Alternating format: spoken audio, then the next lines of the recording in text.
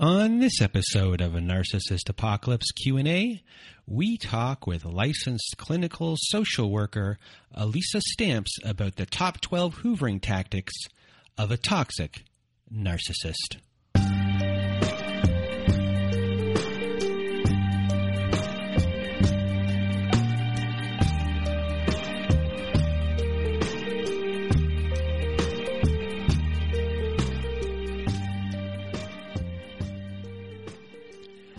Welcome to Narcissist Apocalypse Q&A, everyone. With me today, I have Alisa Stamps. How are you? I am good. How are you? Thanks for having me. Well, I'm great. Thank you for being here. And for those that don't know you, you are a licensed clinical social worker. You do therapy for adult children of narcissists and for people who have disordered eating. You are the author of the Gaslighting Recovery Journal, and you run virtual support groups worldwide. So thank you for being here. And today we are going to talk about the top 12 hoovering tactics of a narcissist, what you can do about it, when these things are going on. And we may have an extra one for you on top of that if you have some kids. So anyway, thank you for being here, and let's get to it. In the first tactic we have up here on our list, the reminiscent sentimental hoover. Yes. I feel like we're doing, how David Letterman used to do like the top 10, whatever. I feel like that's what we're kind of doing here. With the top 10 list where everything on the list was actually probably the best joke. And then the number one was always like the worst one on purpose. We'll try and not do that here. Right. I was going to say, these aren't really jokes. No. It's actually kind of sad. So. Yeah. So the sentimental reminiscent hoover, right? So this is maybe a narcissist or gaslighter that knows that you had good times together, you being the target, them being the gaslighter and narcissist. Very sentimental, might reminisce, send you emails about memories and whatnot. Maybe sharing old photos together. I think this can happen a lot with parents, not only partners, narcissistic partners, but parents that are narcissists, where they, just want the relationship to return to the way it once was, and will remind you that you only have maybe one mother, or, they're really going to play into the sensitivities of the target. You only have one mother. Yes. It's not funny. I can tell you, I think I've heard my grandmother say that to my mother and my aunt on many occasions. Yeah, and I've had clients where they've received maybe letters from their parent that they haven't had contact with for a while, and, there's always that brought up somehow. You only have one mother, or love your mother, or like really trying to dig that point in. And, with the sentimental reminiscing type stuff, sometimes I think an abuser wants it to be visceral, and everyone always has, their song or the movie that they both love to watch together.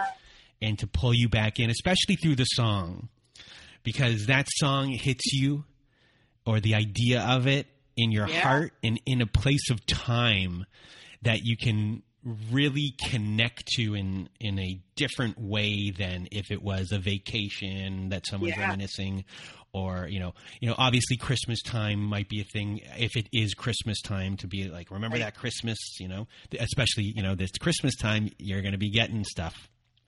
Yeah, such good points. I love this idea of that they really, they know how to capture that time. And they, I almost feel like they make these consciously or unconsciously, these lists of ways to, maneuver you back in, to reel you back in.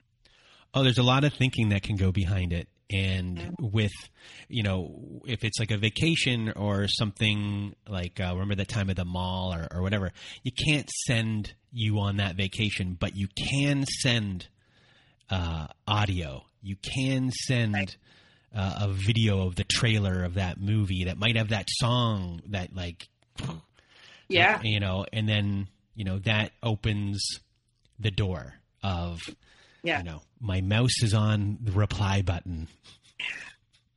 Yeah, absolutely. And I just dated myself by using the word mouse. It didn't even faze me because I'm right there with you. I'm like, don't we all have mouses? Oh no, maybe it's something different. Now, soon it will just be your brain. So that with the sentimental one, is there anything more in that?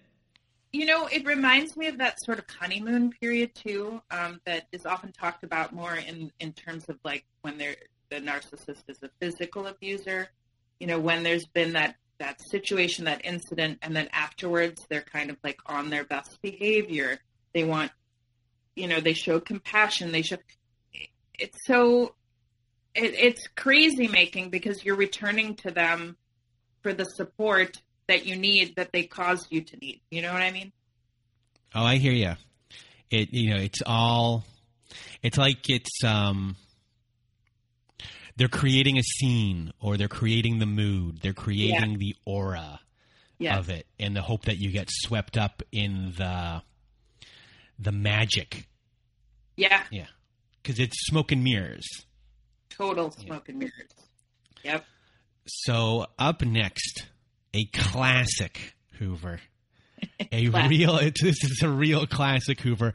On all the Hoovers, this is, to me, it's like a real low end Hoover. Yeah. If that makes sense. It's called the accidental contact. Yeah, Hoover. yeah. Yeah, they're not writing their master's thesis with this move, are they? This is as simple as you can get. Yeah. So, sorry, and this can be like, sending a text to someone and pretending that you're not the person that the text is supposed to go to. Yep. Just to open up a door, hoping that you write back something along the lines of, this text wasn't meant for me. They're just hoping that door opens the door. Yeah. Yeah, I think and I think it can even be accidental, but even with like random questions where they'll just text you to ask you about something that maybe the two of you knew or talked about once. Just I was just trying to get information. I just needed to know that. You know what I mean? Like, yeah, that would be. I would classify that more as like if you shared a dog, or if you had some sort of things kind of in common once. Hey, we have this bill. I could easily take care of that bill, but they're getting a hold of you, being like, here. Actually, everyone, here's a number. We're adding a 13th. It is. Like, oh, we have this bill together, and I can easily pay it, and that's it.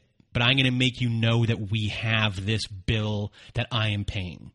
So it's kind of like these once shared responsibilities that I'm trying to get information for that I really don't need that information for. Yes. Yeah, and maybe it happens after, like, silent treatment from them as well, as sort of their entry back in. Yes. And so that's like so that's 2 and 3 right there. There's the accidental contact, which would be more on the line, like along the lines of like someone saying like, "Hey, did you contact me?" Like where it's like they know that you didn't contact them, but they're pretending that you might have done something for them to actually do that. So that's more in the accidental, and then the one that we just did before, if that makes sense, is on the, shared duty contact, let's call it. Yes, good. Good, we're coming up with our own. Well, you are. Ones that weren't on the list. Now you have 3, everyone. You bought 2, got 1 for free. There you go. It's a good deal. So up next Also a great one. A very dramatic, the crisis Hoover. Oh, yeah.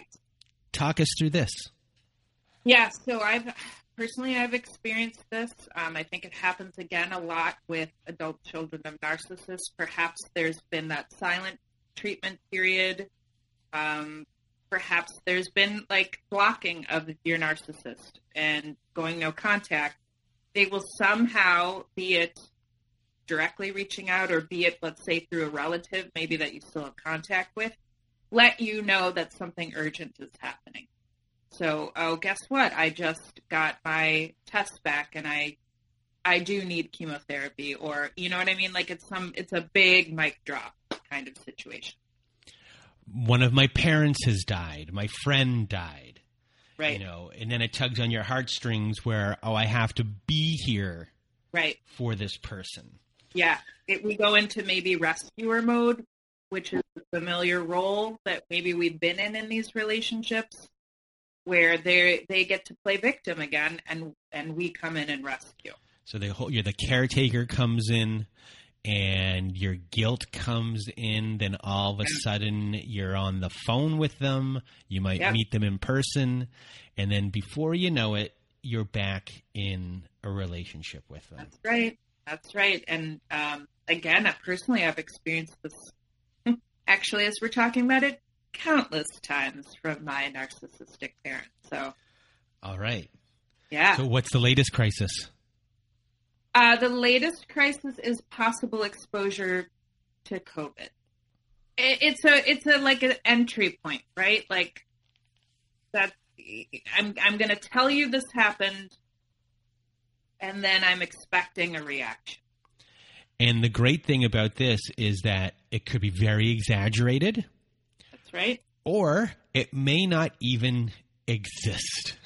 Yes, thank you for bringing that up, because absolutely remembering that the narcissist relationship with the truth is an interesting one. All right.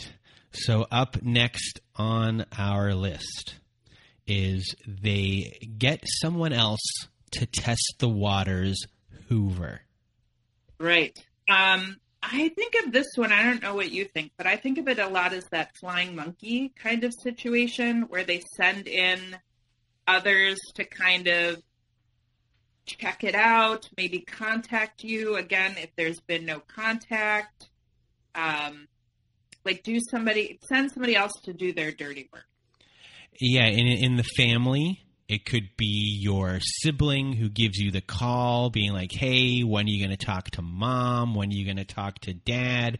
You know, whatever you think they did, they might not have done it. I think you're overreacting. Yeah. Did I just do your life right there? I mean, my previous life, yes, before I began my own recovery journey. The triangulation piece, 100%, right? And then, you know, when you're in a relationship with someone and they're gone, and they want to get back in, and they are trying to figure out different types of Hoover attempts, you might get, you know, unbeknownst to the other person, they have no idea that they're part of the whole entire scheme. They're only hearing one side of a story. Right. And you get a phone call from a mutual friend, possibly. Yeah. Right. And all of a sudden, you know, you're talking about normal things, and then they stick it in there. Right, because again, the narcissist has made themselves out to be the victim. They've flying monkeyed people that will buy into that, and then they shoot them over to you. And, you know, again, you know, oh, your poor mother, your poor partner, you know, they really lay it on thick. And the toughest thing when this happens, when it comes to a friend of the abuser that's doing it, is that since it's not coming from the abuser themselves, that it might actually be more convincing coming from someone who you actually trust, or you hold a solid, healthy opinion of, that maybe this person is right and I am wrong. And that right there gives a little bit of an edge when it comes to making decisions or standing in your boundaries. Because if someone else is invalidating or validating the other person and and how they are trying really hard. Yes. Yeah. And it could be like they've gone to, they're going to the therapist. I saw them hanging out with this other family today. You should have seen this person with their other person's children. All of these little things that might be being said are pretty big. And it's just one of those ways that they can hoover you back in. 100%. And I would also say too, that that's part of our work is to, if there's a sibling that's still really enmeshed with the narcissist, let's say, that is not the sibling. That's a sibling to maybe be mindful of holding boundaries with, because they're going to then take that information back to the narcissist, and it's going to continue that pattern of triangulation. All right. Up next, they apologize over and over and over and over again, Hoover. Yeah, and I would say that my first thought that comes up is it's never really an apology. Let's really look at what it is. I've worked with clients that have made the choice to, let's say, really tell their narcissistic parent everything about how they're feeling. And then we'll come back and say, oh, my parent apologized. And then we really dissect it. And it's one of those, I'm sorry that you feel this way. So I would even dig in there and say, is it really an apology? They're going to say, oh, I'm sorry that you feel this way. They're never going to take full responsibility and say, I am sorry that I created this hurt for you. I am going to try to do better, right? Part of an apology is taking accountability. And even when they say, I'm going to do better, we've heard apologies over and over and over again in our lives. We know some people, healthy people in our lives, if they've hurt somebody, they've gone and done work. They've actually, and we know that they have gone and are trying. So when someone apologizes to you, to look at the apology and say, well, those are just words. And I know previously I said before that, when the neighbor comes in, or not the neighbor, or a friend comes in and says they're going to therapy or whatever, an apology is an apology unless they actually are going to do work, or there's actual evidence that they might be doing things. And it's not to say that going to do work is going to make them better, because they could be going and not saying anything while they're there. But, if they're not even attempting to do anything like that and it's just an apology, then what is going to change? Yeah, we need to look at the actions behind the apology too. Absolutely. Great point. So, up next, yes, we have, this is, I guess, a re-love bombing in a big way, like flowers, gifts, things delivered to your home, really over-the-top kind of stuff. Yeah, what comes up for me, this came up as I was reading over this list, but particularly with this one, is, if you look at the 5 love languages, one is gift giving. I really believe that the narcissists, they're good at their craft. They know their target. They know what can be manipulative to the target. And if the target's love language, one of them is through gift giving, they're going to know exactly what to do, the narcissist. So they're going to love bomb and shower with gifts and sentimental gifts, I would imagine, as well.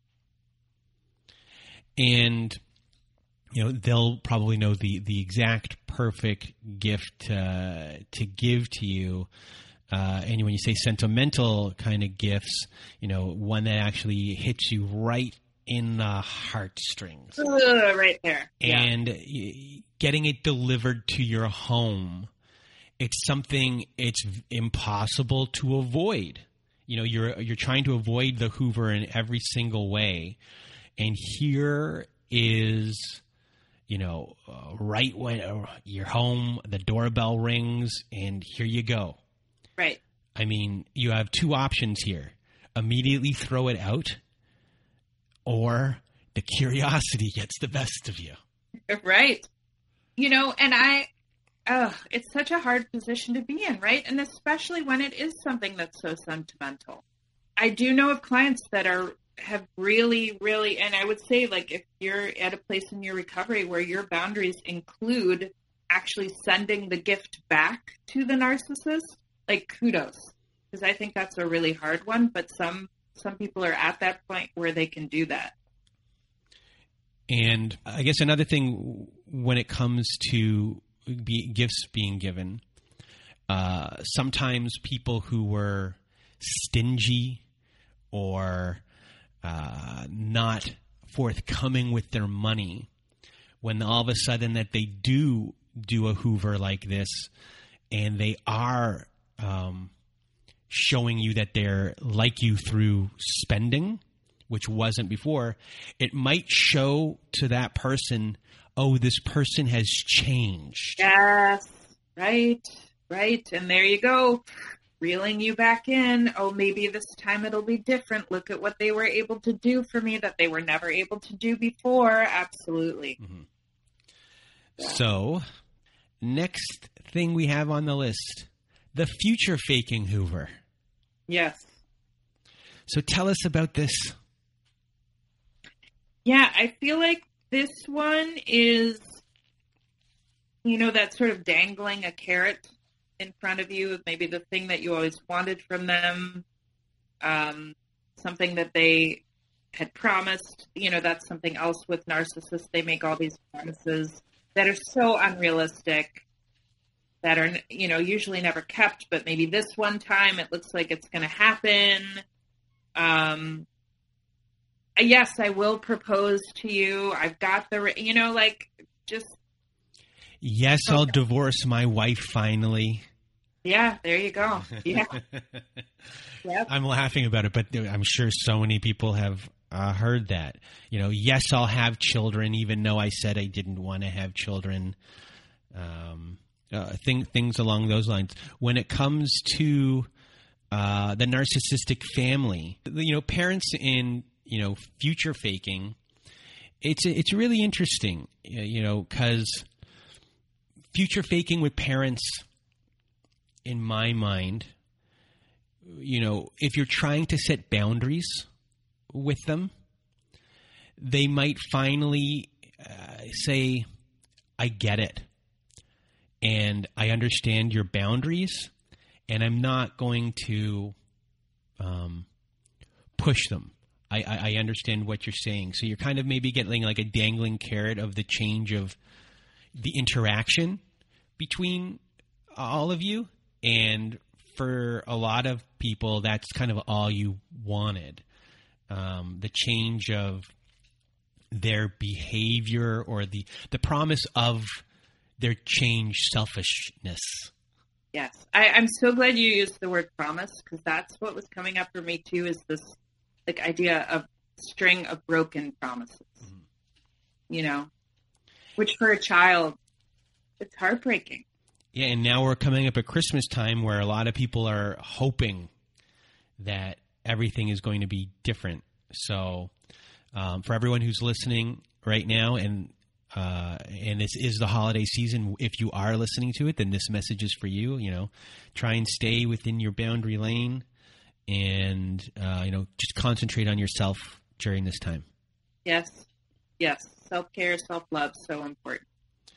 Up next, this one is for the ones that you know, pretty much they're out of control, making threats Hoover. Yeah, I would say this one to me really speaks to like the very textbook. If we're using narcissism as a spectrum, they're going to fall on that textbook narcissist, you know, end, almost into that like antisocial kind of person, the one with no empathy, no remorse, that is really just out to get what they want and need, and they really don't care who they scratch and claw at to do it.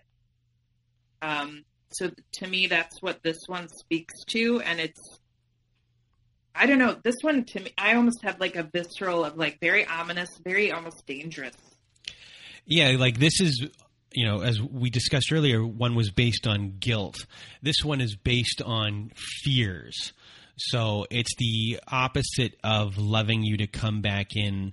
This one is all based on, I'm going to get them back in based upon the fear that they might have with the rest of their life. So you might be a single mom of 3 children. Who's going to want you? You make nothing. I make all of this money. You're not getting anything in a divorce. I have a great lawyer. Good luck on your future without me. Yeah, absolutely. Those threats. And I would say sometimes these even do make it to court where, you know, the narcissist is so threat oriented that they're going to make the target's life a living hell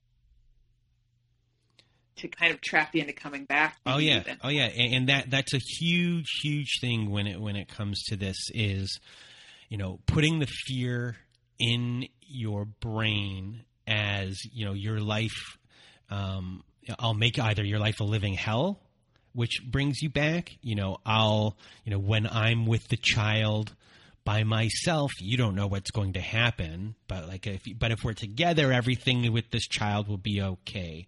I mean, these are real, tangible fears, and they're very strong and they're very visceral. And when people say to, abuse victims and survivors that, like, why would you stay? This is a big reason, and this is a part of it. It's not just in the relationship, but it's also the Hoover of how you right. can be brought right back into it. Yeah. And this feels very realistic too. The others maybe feel more avoidable in some ways. This one, especially when they're playing with your children and using the children as the middle, the tug of war, it can really feel dire. Yeah, the other ones are, you can have, as we said, smoke and mirrors. Right. Some might be magical. Some might be cute. Some, of those ones, nothing is pressing. Nothing is dire. And this one here, maybe the one about the crisis could be in that situation of kind of sucking you back in. But this one here, this is immediate concern. I'm calling 911 concern. Yes. Yeah, absolutely. So up next, we have holding on to your belongings. We've gone from the giant concern here to holding on to your belongings, which is a really interesting one. Yeah, it is interesting. I'm just sitting with it. I'm those stories like you hear when you're dating, like, oh, well, if he left his scarf over there, it must mean that he wants to see you again, or something like that. You know what I mean? Oh yeah, I think that was in. I think that might have been part of 50 Shades of Grey. Okay, I actually didn't see that, but I will take your word for that. Okay, 50 Shades of Grey. Go watch my YouTube video I made about 50 Shades of Grey. Ooh, yes, will do. It's I make fun of it. It is one of the most unhealthy movies around. Yeah. But that's what you get from being fan fiction of Twilight, which is also one of the most unhealthy films for women around. Yeah, yeah. We could add to that list, like, until tomorrow, I think. Yes, we can. Yeah. So go back to that. Yeah. So right. So maybe this also plays with the sentimentality and the emotions a bit. Like, if they do leave something behind, we can start to second guess, maybe even gaslight ourselves. But then, well, to add on that. They are that when something is left behind, it's still in your home. Yeah, right. Your own, within your boundaries. Within your boundaries, for you to circle around, for you to know it's there, to feel. Yeah, so it's more than, right, just the object, I feel like is what we're getting at. Yeah, it is more than an object. It's them being in your home, you not throwing it out, because you still, somewhere deep down, they've said to you, hey, don't throw that out. I want to get it. And you've listened to that. If you threw it out, it would be over. It might be an argument.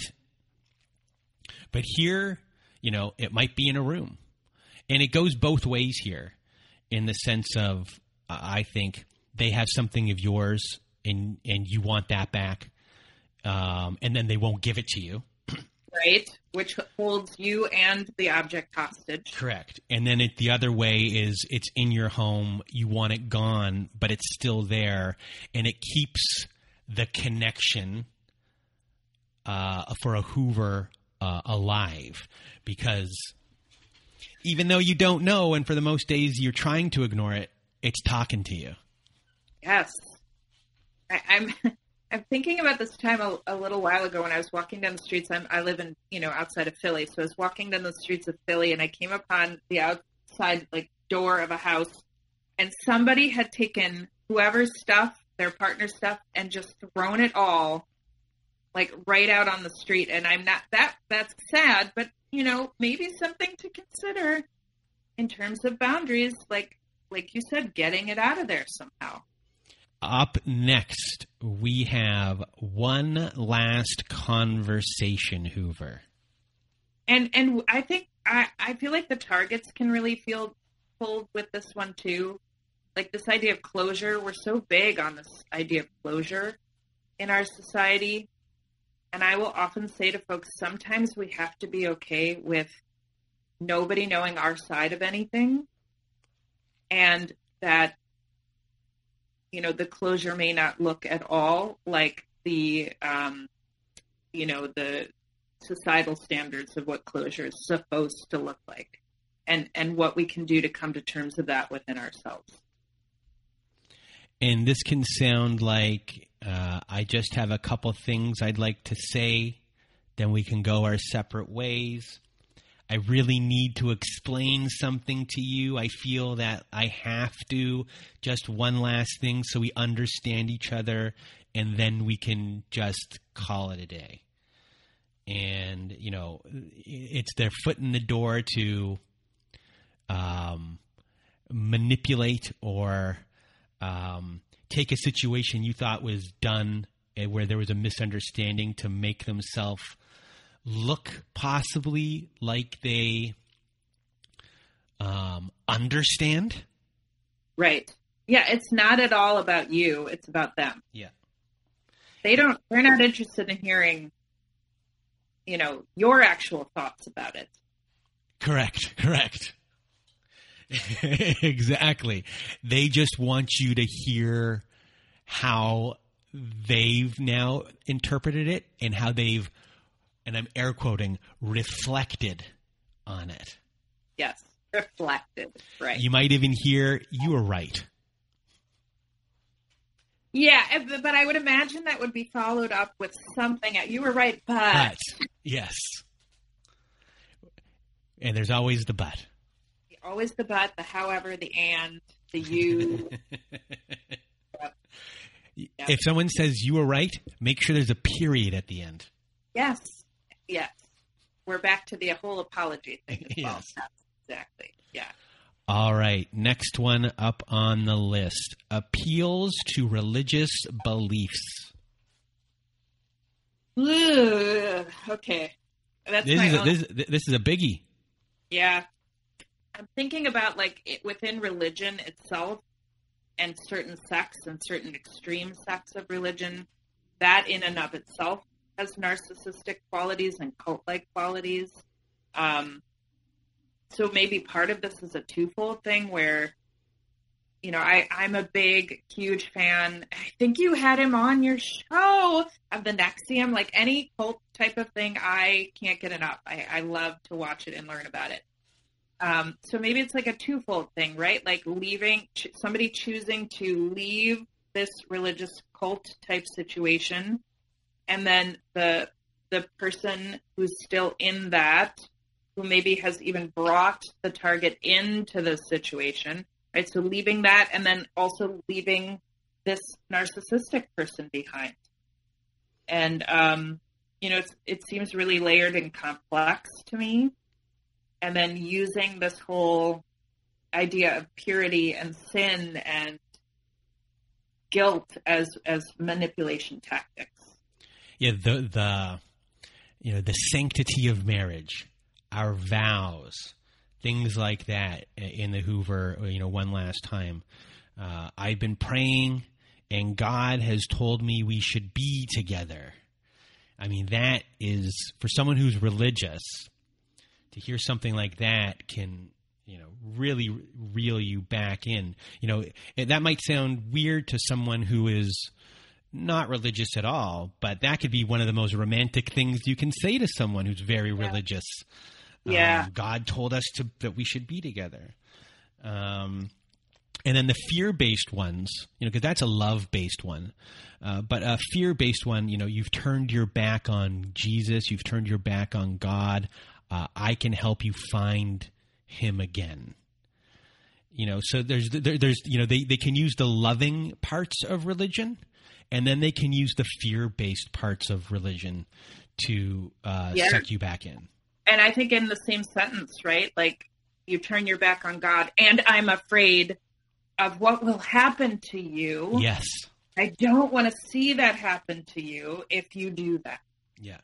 And I'll be the person that can help you find that, So, when they do that, they're kind of hijacking your beliefs in a way, and they're forcing you to choose between staying with them or go, or go against your own faith. So it's this real big struggle, especially if you've been living in a religious community or your faith base for a very, very long time. Because that community has been nourishing to you in a lot of ways, and your whole identity might come from that, or at least part of it. So to use these in that way is, very difficult to leave. And as we've seen in documentaries and things like that with cults and, as well families, because families are cults, it's hard to leave the family. Right. I think it can also be used as justification for abuse in many ways. Mm-hmm. The whole spare the rod, spoil the child. And also in terms of sex, that comes up for me a lot with this one too, that sex can be used in abusive ways, and particularly in various religious situations. So again, I think it's so complex. So it's interesting when you discuss justification, like everything that they've done has been justified based upon, what we've learned our whole entire lives. So, right.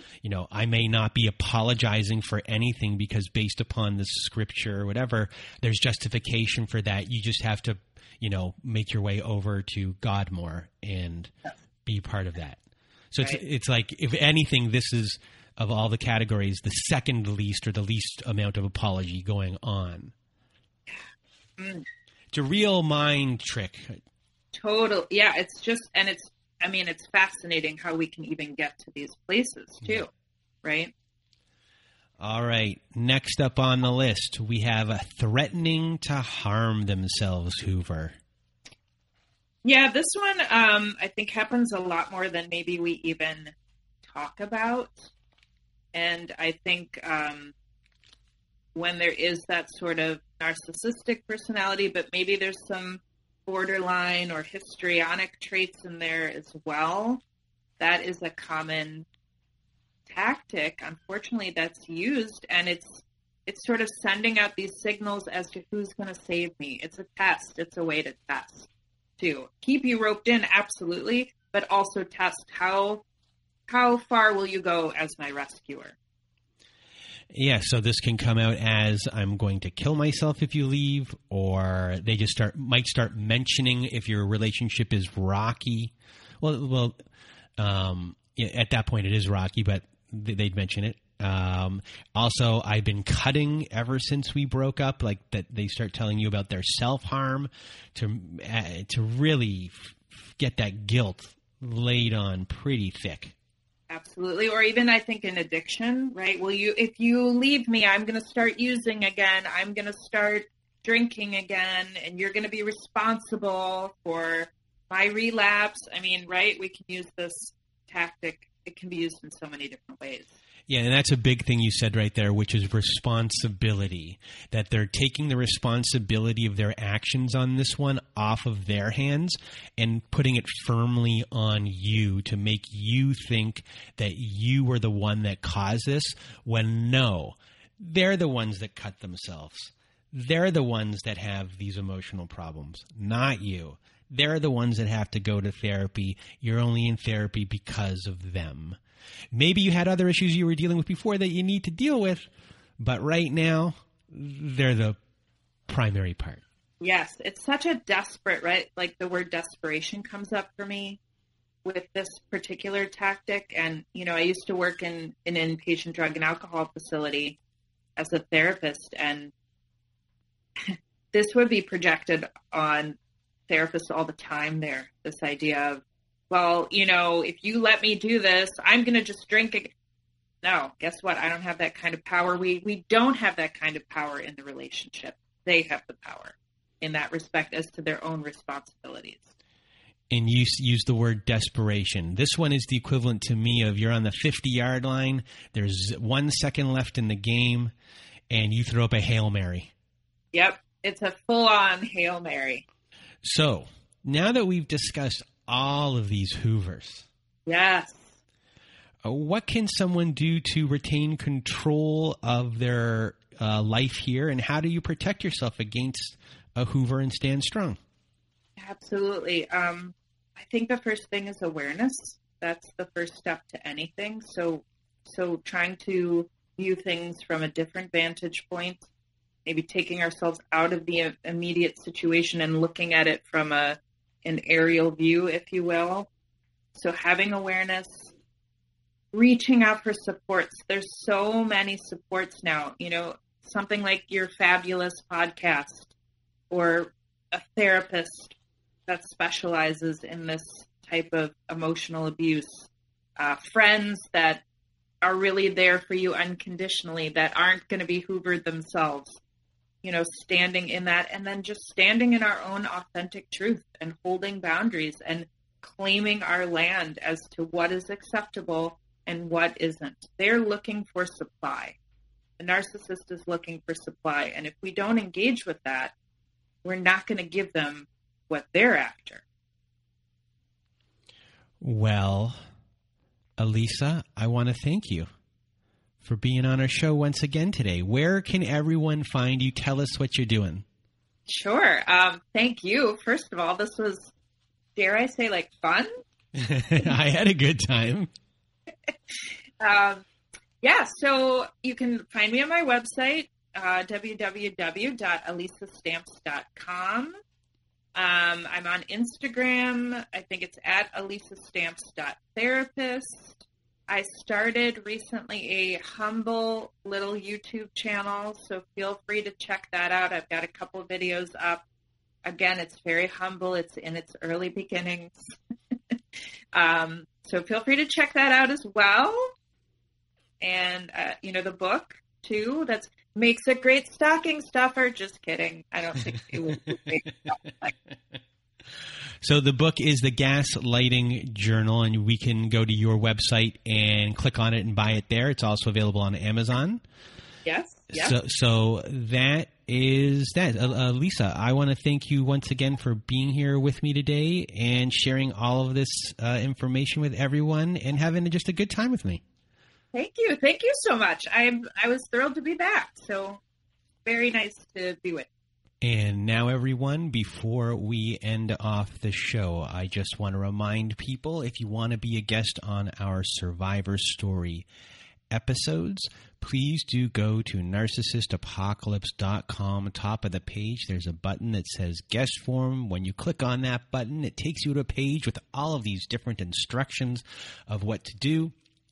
You can fill out that guest form or send us an email from that page. And another thing we have at narcissistapocalypse.com is at the top of the page, we have a support group. So if you click on that support group button, it will take you to your very own, our very own safe social network where you have forum boards. We have Zoom meetings every Wednesday night and Saturday night. In the new year, we will be adding an afternoon group as well. And also on there, we have ceremonies. We have closure ceremonies. We have ceremonies for new beginnings as well. You can post anything you like on there. We also now have a newer group on there, which goes into a lot of existential stuff, I think. I think that's what it is. A lot of deep kind of stuff someone in the group created. Just a lot of interesting, great people on there that are there to support you. So if you want more support, please go to narcissistapocalypse.com. And at the top of the page, press the support button. And if you need even more support, please do go to domesticshelters.org. They have an extensive library of articles and resources that can help you make sense of what you are experiencing. They can connect you with local resources, and they can find ways for you to heal and move forward. So please do go to domesticshelters.org. And I think that's it from me, myself, from Alisa Stamps. We just want to wish you a Merry Christmas, a Happy Holidays, whatever you're celebrating. For those that don't like this part of the season, we hope you're doing well. Reach out to any organization you can, to any support you can during this time if you're having trouble. So, thank you for listening to the show. And now we hope you have a good night.